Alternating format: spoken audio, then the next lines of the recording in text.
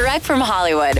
While touring in the physical form might be on hold for artists during the COVID-19 outbreak, Travis Scott has figured out a way to go on a world tour in the virtual space, and it starts tomorrow on the widely popular video game Fortnite. The event is called Travis Scott Astronomical, and he'll perform live and unveil a previously unreleased song, among other surprises. Tomorrow's set is exclusively for gamers in North America. The following night, the tour moves to Europe and the Middle East, and then Asia, before looping back through Europe and America for 2 more evenings. There's a bunch of other Travis-themed goodies for Fortniters to enjoy, like custom skins and vehicles. So if you'd like to check out tomorrow's show, Fortnite developers recommend you log on at least a half an hour before it begins at 7 p.m. Eastern. That's Direct from Hollywood.